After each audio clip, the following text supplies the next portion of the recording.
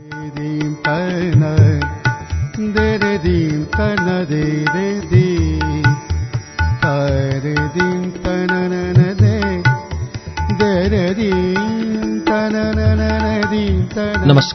उज्यालो radio नेटवर्कको कार्यक्रम श्रुति सम्वेकबाट प्राविधिक साथी सशेन्द्र गौतम र दिनेश निरौलासँगै म प्रस्तोता अच्युत घिमिरेको स्वागत छ।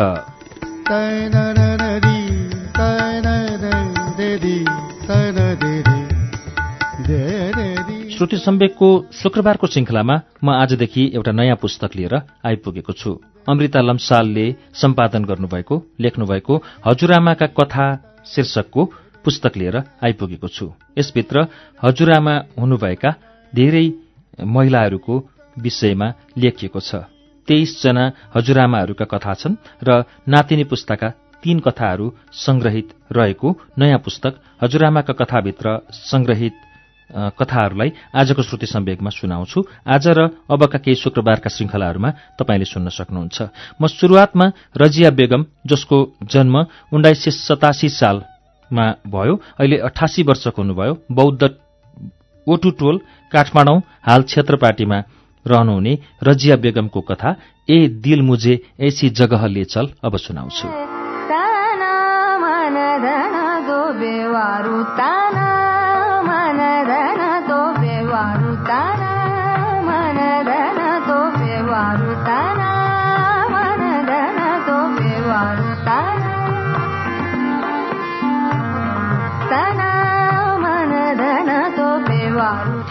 यो त्यो समयको कुरा हो जुन समयमा रजियाको जीवनमा रौनकको कमी थिएन। कहिले काठमाडौँमा ब्रेकफास्ट खाएर राजाको निजी डकोटा प्लेनमा उडेर लन्च खान कलकत्ता, त कहिले पटना पुगेको र फेरि डिनर खान काठमाडौँ। उनको विवाहको कहानी पनि कम रोचक छैन। उनी 15 वर्षकी हुँदा उनको विवाह पटनामा हुने निश्चित भएकोले उनी पटना पुगेकी थिइन्। रजियाका बुबाका साथी काशीरामलाई पनि विवाहको निम्तो थियो, तर अस्वस्थताका कारण काशीराम रजियाको विवाहमा सामेल हुन सकेन र आफ्ना छोरा बीएल शर्मालाई निम्तो मान्न पटना पठाएछन्।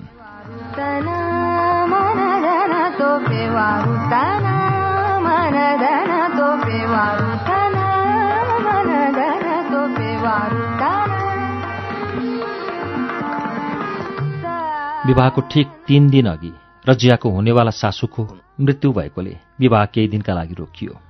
रजियाको सुन्दरताबाट मोहित भएका बीएल शर्माले ओटुटोलका निवासी हैदर शाहलाई फकाउँदै रजियाको हात आफ्ना लागि मागे।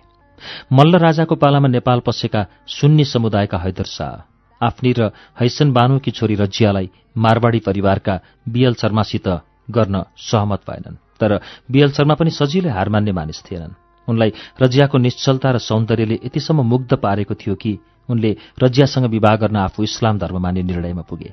उनले पटनामा नै चिने जानेका 20-25 जना भेला गराएर पहिला इस्लाम धर्म अँगाले, त्यसपछि रजियासित निकाह गरे।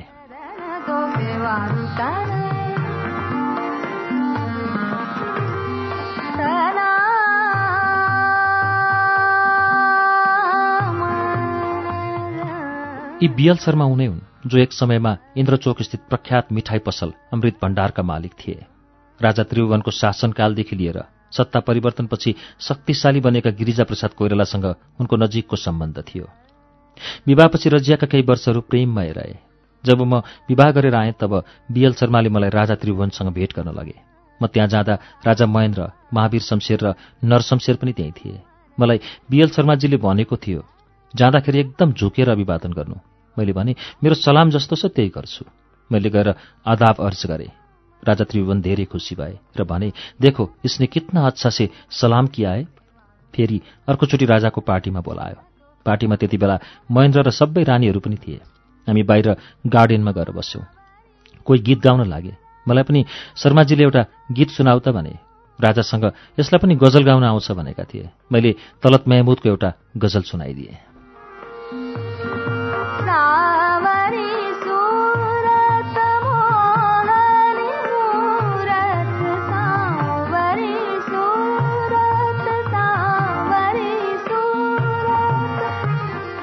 पुराना कुराहरू गर्दा रजियाका आँखाहरू हाँसिरहेका थिए। उनको त्यो सुखद पललाई वर्तमानमा आत्मसात गर्दै उनलाई गजलबारे सोधे। कुन गजल गाउनुभयो? अहिले पनि गाउनुहोस् न। अनुरोधलाई स्वीकार्दै रजियाले गजल सुनाइन्। ए दिल मुझे ऐसी जगह ले चल जहाँ कोई न हो, अपना पराया मेहरबान ना मेहरबान कोई न हो। ए दिल मुझे ऐसी जगह ले चल जाकर कहीं खो जाऊं मैं, नींद आए और सो जाऊं मैं, नींद आए और सो जाऊं मैं। दुनिया मुझे ढूंढे मगर मेरा निशा कोई न हो, ए दिल मुझे ऐसी जगह ले चल।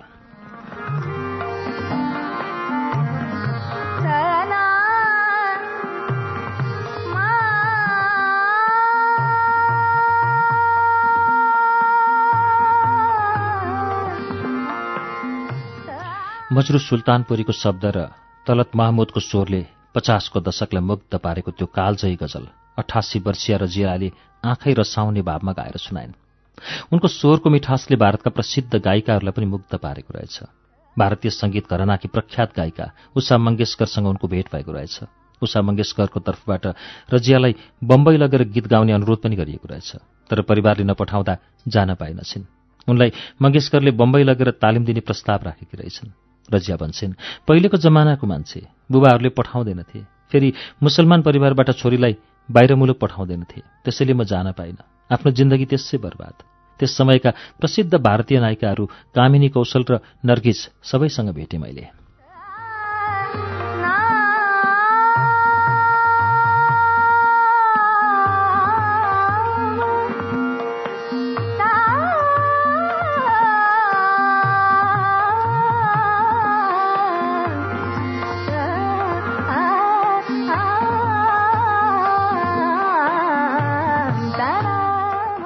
त्यति मात्रै होइन, उनले गाएको नातिया कलाम अल्लाहको भजन सुनेर मुग्ध भएका पाकिस्तानी एम्बेसीका एक वरिष्ठ अफिसरले सन् 1990 मा उनलाई पटक पटक एम्बेसी कार्यक्रममा निम्ता गरेका रहेछन्। हुन पनि रजियाका जीवनका अनुभव सुन्दा उनका जीवनलाई गीतका पंक्तिहरूले समेटेको भान हुँदैनथ्यो।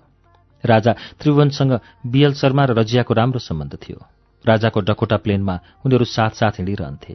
राजाले उनीहरूलाई बेला बेलामा उपहार पनि दिइरहन्थे। के उपहार दिए त राजा त्रिभुवनले? मैले रजियालाई प्रश्न गरेँ। त्रिभुवनले पुष्पाञ्जली उपहार दिएका थिए। अहिले बनेको विशाल बजारको जग्गा राजाले लिनु भनेका थिए, तर शर्माजीले लिन मानेनन्। राजा त्रिभुवन बिरामी हुँदा स्विट्जरल्याण्ड जानको लागि बम्बई गए। हामी पनि राजासँगै गएका थियौँ र ताज होटलमा बसेका थियौँ। जानु अघि गाडीमा बस्दा राजाले भनेका थिए, मधु मैं तुमको वहाँ से आने के बाद बंगला दूंगा। जब मेरो छोरा जन्मेको थियो त्यो बेला एउटा चाँदीको किस्तीमा 500 को असर्फी पनि राजाले पठाएका थिए। गजल गाउँदा एउटा घडी उपहारमा पाएकी थिए। त्यो घडीको माथि हीरा थियो र पूरा बेल्ट हीराको थियो। अहिले त त्यो धेरै पैसा पर्छ होला। बीएल शर्माले त्यो घडीपछि कसैलाई लगेर दियो, मलाई थाहा भएन। अनि एउटा चाँदीको नेहरू र चाँदीको गान्धी पनि दिएको थियो। ढोकामा राख्नको लागि चाँदीको घडा दिएको थियो।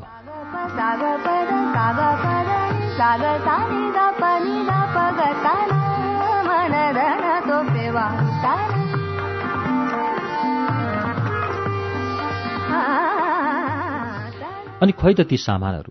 मैले फेरि प्रश्न गरेँ। मैले केही लिएर आइनु बेटा, जब लोग्ने स्वास्नीको प्रेम नै छुट्यो पैसाको के काम रहेर? त्यति बेला सबै सुन चाँदी र हिरा बोकेर हिँडौँ भन्ने आफ्नो बुद्धि पनि आएन।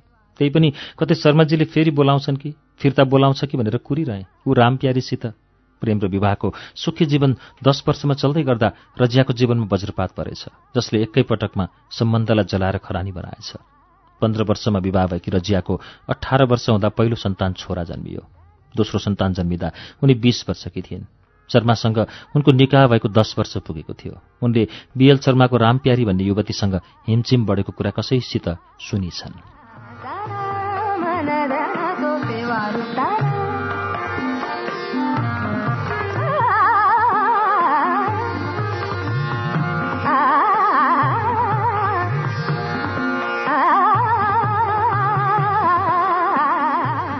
रजिया भन्छन्, मसित विवाह गर्नु अघि पनि उसको मारवाडी दुलै रहेछ, तर हामीलाई थाहा भएन।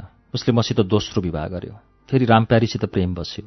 ऊ अय्यास मान्छे थियो र उसका धेरै स्वास्नी थिए। उसले कतिजना केटी बिगार्यो।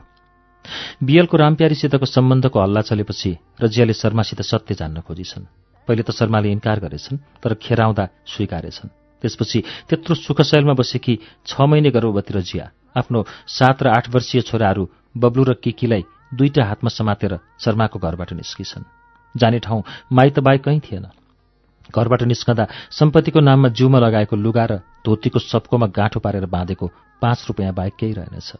केही दिनपछि बीएल शर्माले घर गृहस्थीको लागि आवश्यक भाँडाकुँडा रजियालाई पठाइदिएछन्, तर तर रजिया भने बिएल शर्मा एक दिन लीला आउलान् र फर्केर उही आफ्नो प्रेम महलमा प्रेमीको अँगालोमा बाँधिन जाउँला भन्ने कल्पनामै बसिछन्। त्यस्तो प्रेममा आसक्त भएर इस्लाम धर्म समेत अँगालेर निकाह गरेको पति अरू युवतीको पछि लागेर आफूलाई चटक्कै छाडिदेलान् भन्ने कुरा उनको लागि अकल्पनीय थियो। उनको मुटु छिया छिया भएको थियो।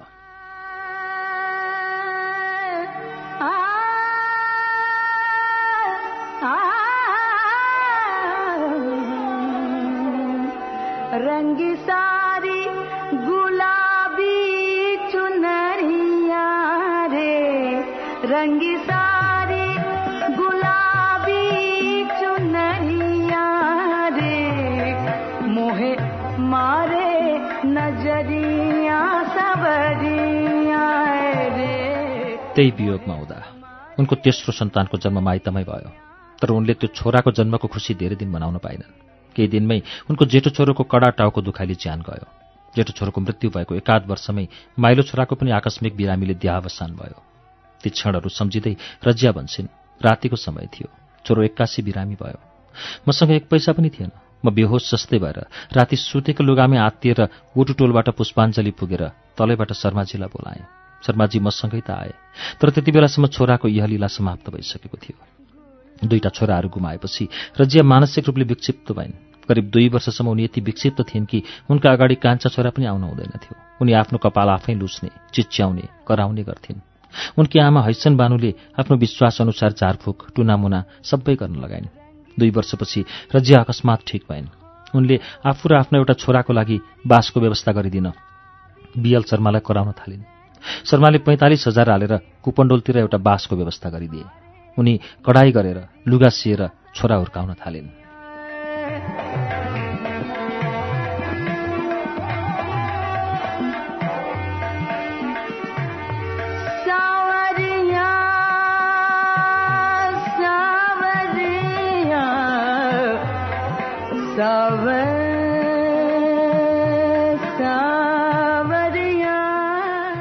छ महिनाको गर्भवती अवस्थामा बिएलको घर छाडेर निस्केकी रजियाका छोरा एसएलसी दिने भएका थिए। भैरवाबाट एसएलसी दिन गएका छोरा त अचानक जाँच नदिएर घर फर्केर आएछन्। घर आएर बोल्दा पनि नबोल्ने, खाँदा पनि नखाने गरेछन्। रजिया भन्छन्, मेरो छोरालाई भैरवा जाँच दिन पठाएकी थिएँ। ऊ त जाँच नै दिएर कुनै केटी देखेर आएछ। घर फर्केपछि खाना पनि खाँदैन। उसको आमिर भन्ने साथीले मलाई भेटेर भन्यो, उसको त एउटा केटीसित प्रेम बसेको छ। त्यो केटीको फागुनमै विवाह छ, तर यसले उसित विवाह गर्न पाएन भने रिभल्भर हानेर मर्छ रे। दशनामुनि हेर्छु त रिभल्भर राखेको थियो। आमिरसित कुरा गर्दै थिएँ, छोरा टुप्लुक्क आयो। क्या कर रहा है बेटा, रिभल्भर तुम्हारे बिस्तर पर क्यों रखा हुआ है भनेर सोद्धा छोरा केही पनि बोल्दैन। त्यो दिनको तनाव रजियाले अझै बिर्सेकी छैनन्। उनी भन्छन्, छोरा दिल्ली जान्छु भनेर हिँड्यो। पछि त केटीका आमा बुबाले मेरो घरमा पुलिस पठाए। म त घरमा नजरबन्द भएँ, कहीँ बाहिर जान पनि पाउँदैन, कमिश्नरसित पनि बोल्न नपाउने। पछि केटीको फुपू राति घरमा आइन्। उनका साथ अरू पनि 2-4 जना मान्छे आएर ढोका ढकढक गरे। को हो मैले सोधेँ। यो मनोजको घर हो? बाहिरबाट सोध्यो।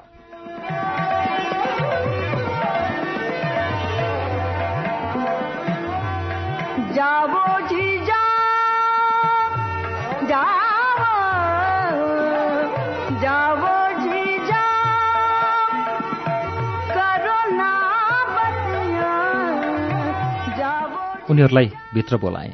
छोरा दिनमा आएर भनेको थियो, म दिल्ली जान्छु, 2-4 दिनमा म फर्किन्छु। उसले ब्यागमा एउटा ब्रुस राख्यो, पेस्ट राख्यो, एउटा दामी कपडा राख्यो, अरू केही राखेन। त्यही बोकेर गयो। मैले उसलाई आउँदाखेरि पान खान बट्टा जर्दा लिएर आउनु भने। मेरो बुबाले भन्यो, ए बाबु एउटा लुङ्गी पनि किनेर ल्याउनु। उसले यस्तो गर्छ भन्ने थाहा थिएन। जब राति केटीको घरबाट मान्छे आए, मैले भने मेरो छोरा त आज दिल्ली गयो। तर मनोज दिल्ली नगएर उनको भाइको छोरी लिएर अरू नै कतै गएको आशंका ती आउने महिलाले बताइछन्। छोरालाई खोज्न प्रहरी समेत लिएर आएकी ती महिलाले रजियालाई र उनको माइतलाई छोरा लुकाएर राखेको आरोप लगाइन् र अल्ली धम्काइछन् पनि। रजियाका छोराले प्रेम गरेकी केटी त्यति बेलाको घरानियाकी छोरी थिइन् र हिन्दू परिवारकी थिइन्।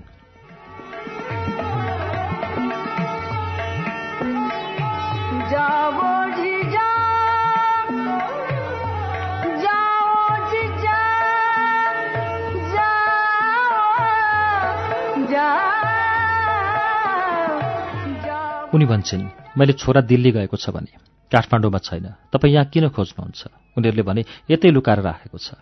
मैले भने लुकाएको छैन। तपाईँ मेरो घरमा साइनोमा जहाँ गएर खोज्नुहोस्, तर याद राख्नुहोस् मेरो एउटा छोरा छ र तपाईँको पनि एउटी छोरी छ।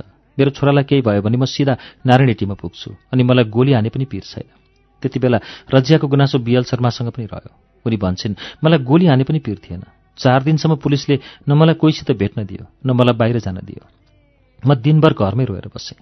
4 दिनपछि उनीहरूले फोन गरेर भन्यो तपाईँको छोरा र छोरी भेटियो, म पठाइदिन्छु अहिले। बिएल शर्माले मलाई त्यति बेला दिनको 5 मोहर दिन्थ्यो। त्यो 5 मोहर लिन दिनभरि मेरो छोरा उनको दोकानमा गएर कुरेर बसिरहन्थ्यो। दिनभरिमा पनि 5 मोहर पाउन गाह्रो हुन्थ्यो। तर त्यस्तो आपत परेको बेला उसले मान्छे पठाएर भन्यो म 20,000 दिन्छु, छोरालाई बगाइदेऊ। मेरो दिमागमा आयो यसले किन यसरी भन्यो। 2.5 रुपियाँ लिनलाई उसले दिनभर छोरालाई पसलमा कुराएर राख्छ। रजियाले छोरालाई बगाइनन्। अन्ततः केटी पक्षकाले प्रेमिल जोडीलाई टिकाटालो गरेर भित्राउन राजी भए। आजका दिनमा दुवै मिलेर आफ्नो जीवनका आरोह अवरोह पार गर्दै सुखी जीवनयापन गर्दैछन्।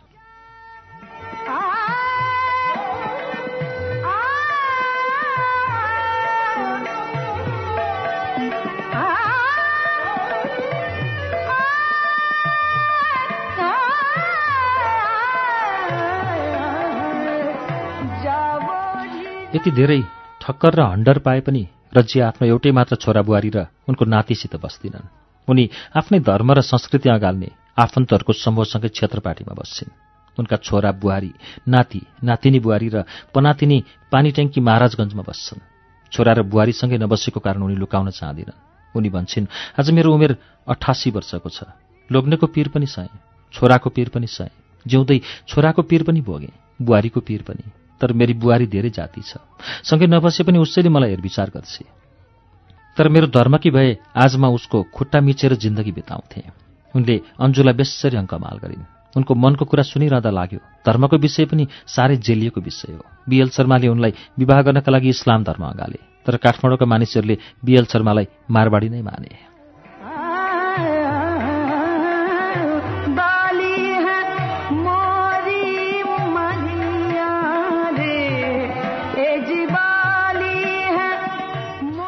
– 2071 साल पौष 28 गते बिएल शर्माको मृत्यु भयो। इस्लाम धर्म अनुसार उनको अन्तिम संस्कार गरेको भए उनको शरीर जमिनमा गाडिन्थ्यो, तर उनको अन्तिम संस्कार हिन्दू धर्म अनुसार गरियो। रजियाका छोरा मनोज शर्मा बाबुको अन्तिम संस्कारमा गएनछन्। कारण प्रश्न पार्दै मनोजले भने मेरो आमाको धर्मअनुसार त्यसो गरिन्न, त्यसैले मैले आमाको चित्त दुखाउन चाहिन। रजिया बेगमको सिन्ड्रेला मोमेन्ट छुटेको दशकौं भइसक्यो, तर पनि उनको स्वाभिमानमा अलिकति पनि आँच आएको छैन। 88 वर्षको उमेरमा पनि उनी सितारा भरेका उज्यालो रङका लुगाहरू मन पराउँछिन्। अरूले पकाएको खाना उनलाई हतपत्ती रुच्दैन। आफै मरमसला हालेको स्वादिलो र मिठो पकाएर खान्छिन्। हरेक दिन राति सुत्नु अघि नुन र जिरा हालेको स्याउ खाएर उनको दिनको अन्त्य हुन्छ। अहिले पनि उनको जिन्दगी उनलाई प्रिय लाग्ने गजल ए दिल मुझे ऐसी जगह ले चल जसरी नै चलिरहेको छ।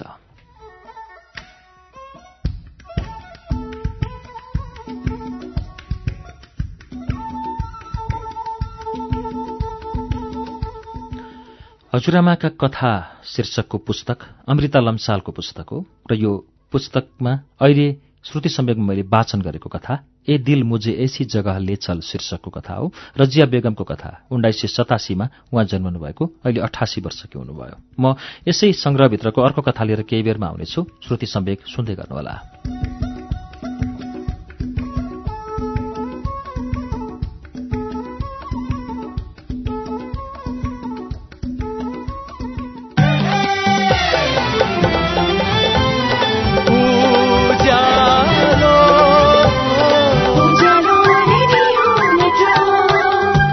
सीधा कुरा प्रश्न विचार उज्यालो रेडियो नेटवर्क।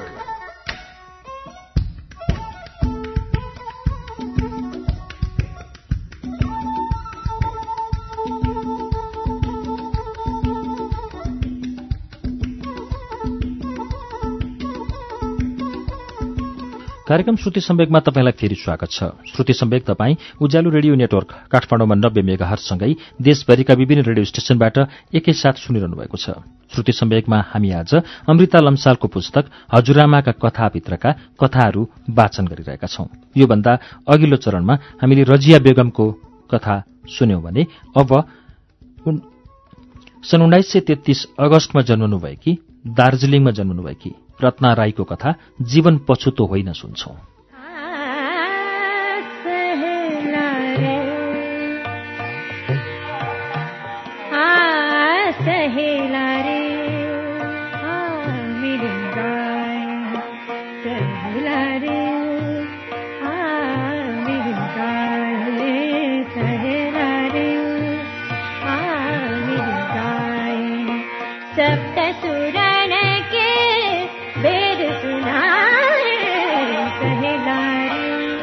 दार्जिलिङमा हुर्केकी पढेकी रत्ना काठमाडौँ आउनुको पनि आफ्नै कथा छ।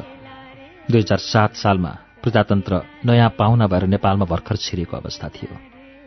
सन् 1951 तिरको कुरा हो। प्रवासमा बसेका नेपालीहरूले विद्यार्थी सम्मेलन गर्ने सोच बनाए। उनी त्यसबेला 10 कक्षामा पढ्दै थिइन्। स्कुलमा अतिरिक्त क्रियाकलापका कार्यक्रमहरूमा उनी सक्रिय थिइन् र स्थानीय पत्रपत्रिकाहरूमा पनि उनको सक्रियता थियो। रत्ना भन्छन्, हुन त मलाई धेरै अनुभव थिएन। त्यो सम्मेलन उच्च स्तरीय रहेछ भन्ने कुरा त्यहाँ भाग लिएपछि मैले बुझेँ।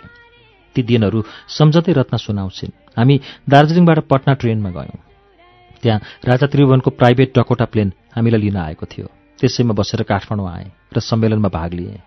मलाई काठमाडौँ एकदमै मन पर्यो। मेरा दिदी भिनाजु पनि यहीँ हुनुहुन्थ्यो, त्यसैले मैले यहीँ बस्छु भने उहाँहरूले स्वीकृति दिनुभयो। पछि मैले काठमाडौँबाट एसएलसी पास गरेँ।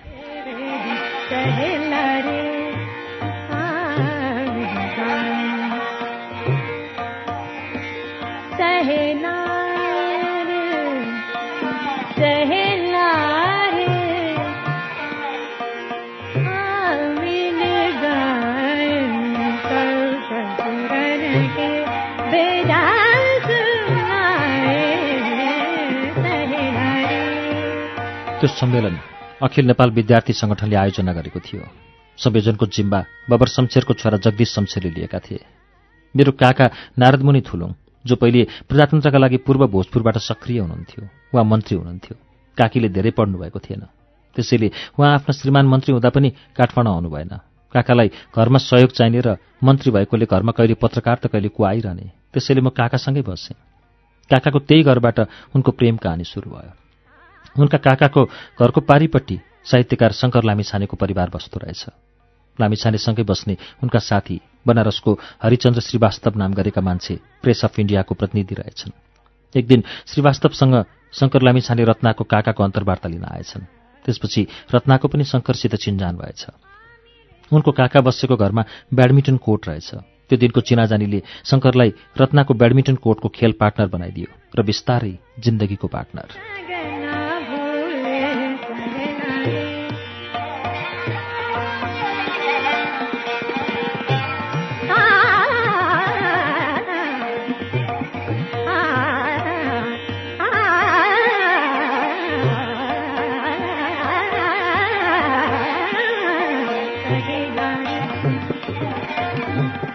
लामिछानेहरूको पुस्तैनी घर ताचलको छेउमा थियो, जहाँ रत्ना र उनको काका डेरामा बस्थे।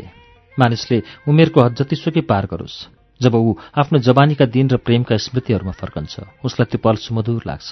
आँखाहरू हाँस्न थाल्छन् र मन रोमाञ्चित हुन्छ। रत्नालाई आफ्ना प्रेमिल दिनहरू सम्झँदा अहिले पनि मन आनन्द विभोर हुन्छ।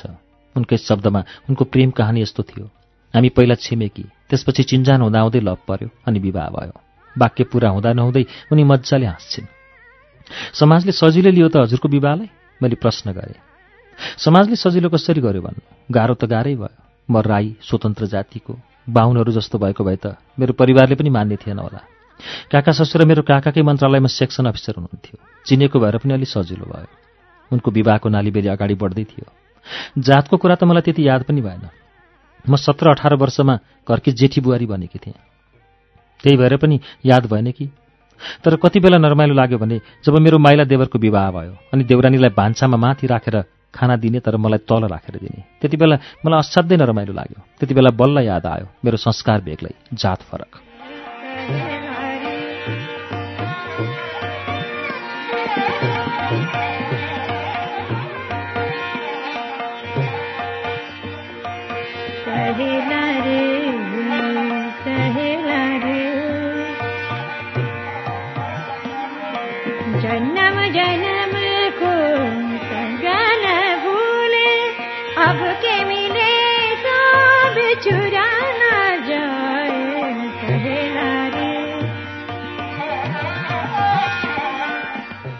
उनी सम्झन्छन् देवरको विवाहभन्दा अघि उनले नै पूजा कोठामा गएर सबै ठिक पारिदिनुपर्ने, तरकारी पकाउने लगायतका कामहरू गरिदिनुपर्ने, खाली भात पकाउनु पर्दैन थियो।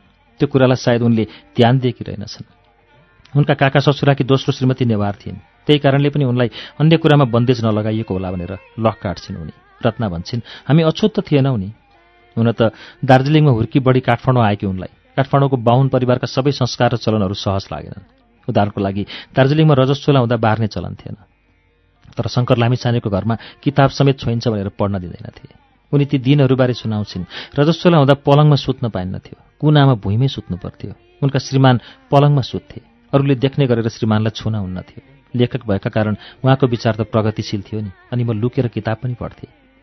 यस्ता कुराहरूमा मेरो मुडफ हुँदा उहाँले सम्झाउनुहुन्थ्यो, हेर रत्न, हामीले समाज एकैचोटि परिवर्तन गर्न सक्दैनौँ, संस्कार एकैपटक बदलिँदैन। म तिम्रो लागि घरमा झगडा गर्न पनि सक्दिनँ, त्यसो गर्दा घरमा अशान्ति हुन्छ। अबदेखि तिमी कि देउरानीभन्दा अगाडि खानु कि पछि, त्यसो हुँदा तिमीलाई नराम्रो लाग्दैन। पछि जब मेरो कमाई राम्रो होला या तिमी आफैले जागिर खाउली, त्यसपछि हामी घरबाट छुट्टिएर बसौँला। उसले यसो भनेपछि मलाई पनि सान्त्वना भयो। पछि हामी छुट्टियौँ। 4 वर्ष संयुक्त परिवारमा बसेर उनीहरू छुट्टिए।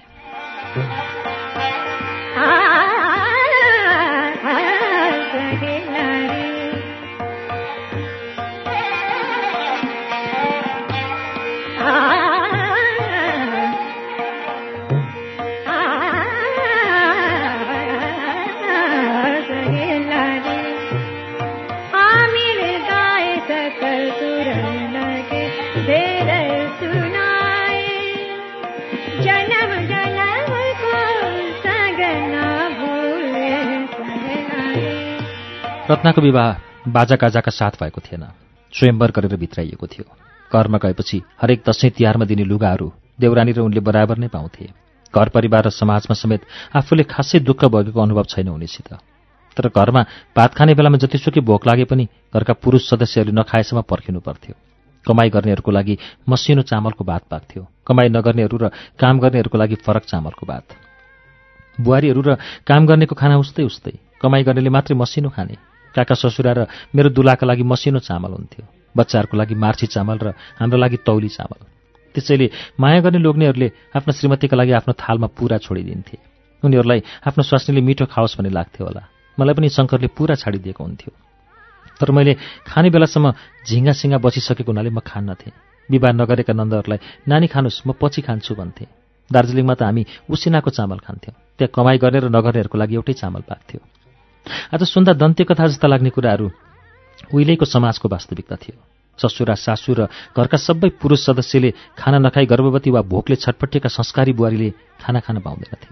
रत्नाको काका ससुरा पनि तास खेलेर राति 8-9 बजे फर्किन्थे। त्यति बेलासम्म उनीहरूले खाजा पनि खाएका हुँदैनथे। आजका दिन जस्तो ऊ बेला ग्यास, इन्डक्सन, हिटर केही थिएन। दाउरामा आगो फुक्दै पकाउने र ढिलो खानेका लागि खाना तताउने गर्नु पर्थ्यो। त्यो परिस्थितिमा र झन् जाडो महिनामा तौली चामलको भात बुहारीहरूको भागमा पर्थ्यो।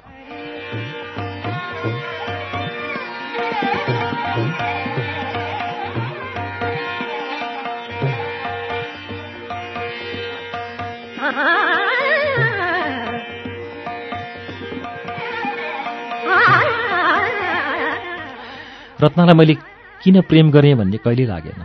उनको श्रीमानले उनलाई धेरै माया गर्थे। उनी गर्भवती भएपछि शङ्करले भिटामिन र क्याल्सियम खानुपर्छ भनेर किनेर ल्याइदिए। यस्ता कुरा त्यो बेलाका लोग्नेहरू बिरलै गर्थे। रत्नाको विचारमा जुन स्वास्नीलाई लोग्नेको सहयोग र माया प्राप्त हुन्छ, ती महिलाले घर तथा परिवारबाट दुःख पाउनु पर्दैन। उनी शङ्करले प्रेम गरेर ल्याएकी श्रीमती थिइन्। त्यसकारण घरका मानिसहरूले पनि रत्नालाई माया र स्नेहले सिंचेका थिए। उनको छोरा जन्मियो। छोराको नाम दीप लामिछाने राखियो। छोरा जन्माउँदा घरबाट पाएको माया र स्नेहको याद उनको हृदयमा ढुङ्गाको मूर्तिमा कुँदे सरह गढेर बसेको छ। त्यसको तुलना उनी छोरी शिखालाई अस्पतालमा जन्माउँदाको क्षणसँग गर्छिन्। मैले प्रसुति गृहमा छोरी जन्माएँ। त्यति बेलासम्म प्रसुति गृह भारतीय दूतावासले ह्यान्डओभर नै गरेको थिएन। त्यहाँ कहाँ देख्न पाउनु घरमा पाए जस्तो माया र स्नेह? कता पाउनु मसार दसार गर्ने हातहरू? शङ्करले उनलाई माया मात्र दिएनन्, शिक्षाका लागि पनि जोड दिए। उनी गर्भवती भएर पेट बढ्दै गएपछि एसएलसीको परीक्षा आयो। उनले यति ठूलो पेट लिएर म परीक्षा दिँदै दिन्न भनिन्। शङ्करले सम्झाए। उनलाई शङ्करले सम्झाउँथे रे, होइन रत्ना, हाम्रो घरमा पढेकी पहिलो महिला तिमी नै हौ, जाँच दिन्न भन्नुहुन्न।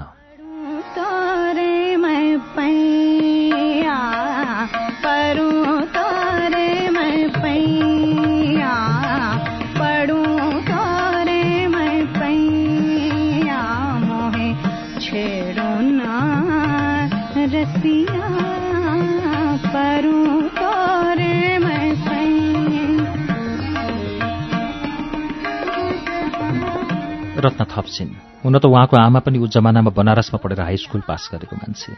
उहाँ हाई स्कुलमा पढाउनुहुन्थ्यो, तर उहाँको दुःख अर्कै थियो। सासूको गोडा मिचेन भनेर उहाँमाथि सौता हालेको थियो। त्यो जमाना अर्कै थियो। आफ्नै जीप लिएर दरबार स्कुलमा रत्नालाई पुर्याउन गए शङ्कर। मैले पढेकै छैन, कसरी जाँच दिने भनेर टार्न खोजेँ। उहाँले सम्झाउनु भयो, यो वर्ष भएन भने अर्को वर्ष फेरि दिँदा हुन्छ। उहाँ एकदमै प्रगतिशील, त्यसैले मलाई सजिलो भयो। पछि शङ्कर लामिछाने भारतीय पुस्तकालयमा काम गर्न थाले। उनीहरू बेला बेलामा समारोहमा गइरहनु पर्थ्यो। त्यति बेला रजस्वला भएका महिलाहरूले पुल तर्नुहुन्नथ्यो। पुरुषहरूले खाने बेलामा अगाडि देखिन हुन्नथ्यो। रत्ना पनि त्यस्ता बेलामा पार्टीहरूमा जान हिचकिचाउँथिन्, तर शङ्कर सम्झाउँथे। रत्ना सम्झिन्छन्। शङ्कर भन्थे, मैले त श्रीमती लिएर जानै पर्छ, नत्र मलाई एकदम नराम्रो हुन्छ। यतिको निमित्त त मैले पढेकी श्रीमती विवाह गरेको। नगएमा उनी झगडा गर्थे, त्यसैले उनी फरक थिए। शङ्करको प्रगाढ प्रेम पाएर रत्ना खुसी थिइन्। हठात् एक दिन उनीहरूको सम्बन्धमा भुइँचालो गयो।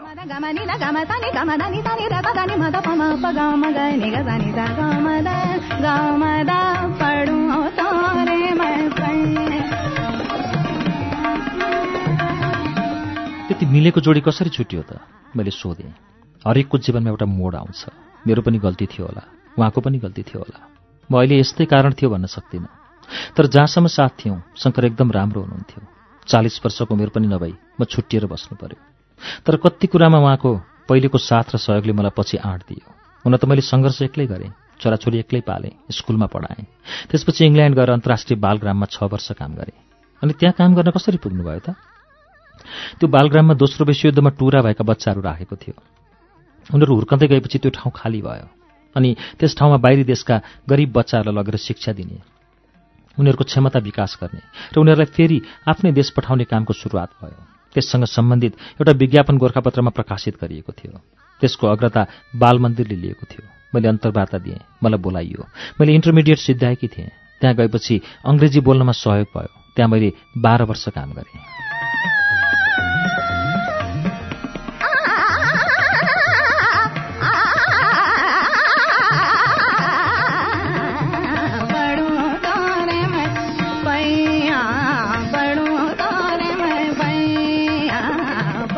उनको सङ्घर्षको कथाले उनलाई विदेश पुर्यायो। पछि उनले कान्ति ईश्वरी शिशु विद्यालयमा काम गरिन्। त्यहाँ तत्कालीन राजपरिवारका छोराछोरीलाई पनि पढाइन्। द्वारिका होटेलकी अध्यक्ष अम्बिका श्रेष्ठले व्यावसायिक महिला क्लब खोलेकी थिइन्। त्यहाँ उनीहरूले युएसएडको सहयोगमा केही प्रोजेक्ट चलाए। त्यो प्रोजेक्टले महिलाहरूलाई क्षमता विकास गर्ने तालिम दिन्थ्यो। रत्ना त्यो प्रोजेक्टको कोअर्डिनेटर भएर पनि काम गरिन्। श्रीमानले छाडेर जाँदा दुःख लागेन त हजुरलाई? रत्नाको मनमा गढेको पीडालाई मैले कोट्याउने जमर्को गरेँ। त्यो पीडालाई जति बिर्सेँ भने पनि रत्नाको शब्दमा त आइ नै हाल्यो। कसलाई दुःख लाग्दैन? कुन स्वास्नी मान्छेलाई दुःख लाग्दैन?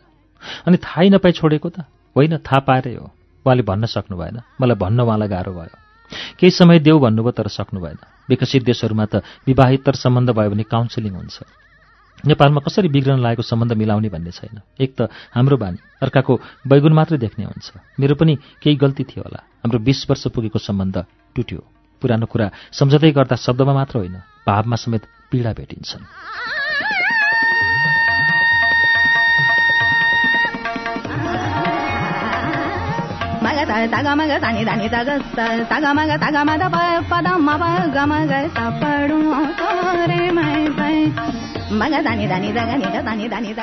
त्यसपछि भेटघाट नै भएन त? मैले फेरि सोधेँ।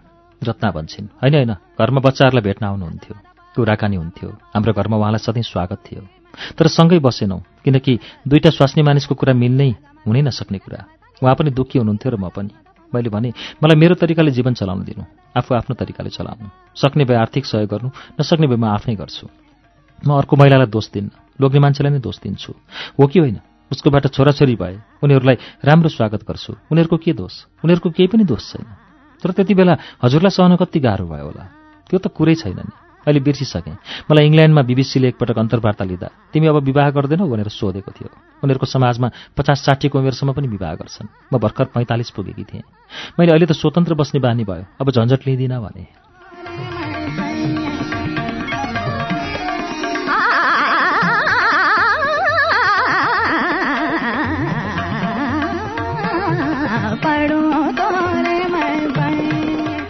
जीवनको यो मोडमा पुगेर उनलाई केही दुःख र गुनासो छैन।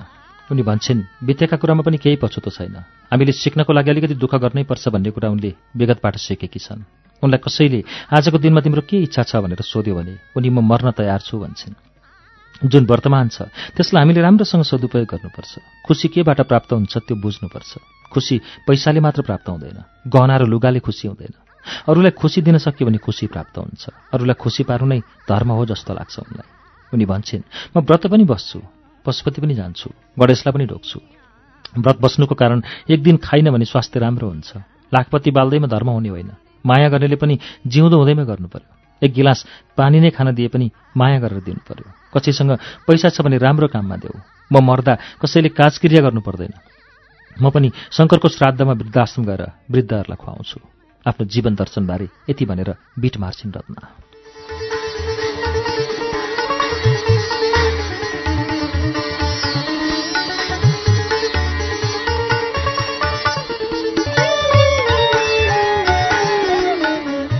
जीवन पछुतो होइन शीर्षकको यो कथा सन् 1933 अगस्तमा दार्जिलिङमा जन्मनुभएकी रत्ना राईको कथा हो। यसलाई हजुरआमाका कथाभित्र अमृता लम्सालले संग्रहित गर्नुभएको छ। अमृता लम्सालको हजुरआमाका कथाभित्र 23 जना हजुरआमाका कथाहरू छन् र नातिनी पुस्ताका 3 वटा कथाहरू छन्। यी कथाहरू क्रमैसँग हामी शुक्रबारको श्रुति सम्वेकमा सुनाउँदै जानेछौँ। तपाईलाई यो पहिलो श्रृङ्खला कस्तो लाग्यो हामीलाई प्रतिक्रिया दिनुहोला। घिमिरेअच्युत@gmail.com मा इमेल गरेर प्रतिक्रिया दिन सक्नुहुन्छ। अर्को दिनसम्मका लागि प्राविधिक साथी सशिन्द्र गौतम र म प्रस्तोता अच्युत घिमिरे बिदा हुन्छु। नमस्कार, शुभरात्रि।